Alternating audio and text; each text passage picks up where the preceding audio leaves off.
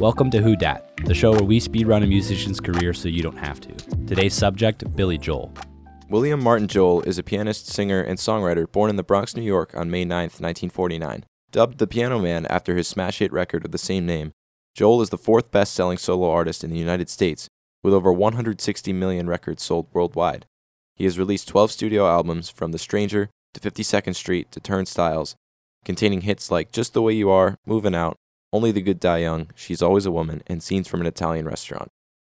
Joel attended Hicksville High School until 1967, but did not graduate with his class. He was playing at a piano bar to help support himself, his mother and sister, and missed a crucial English exam after playing a late-night gig at the piano bar the evening before. Although Joel was a comparatively strong student, at the end of his senior year he did not have enough credits to graduate. Rather than attend summer school to earn his diploma, Joel decided to begin a career in music. Quote, "I told them to hell with it.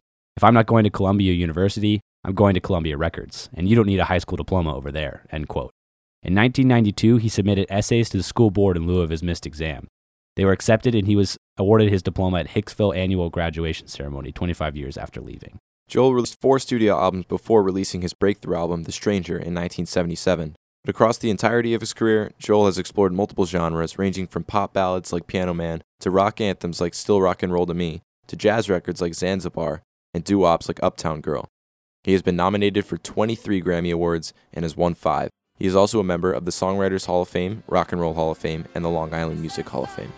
This has been Who Dat, and that's Billy Joel.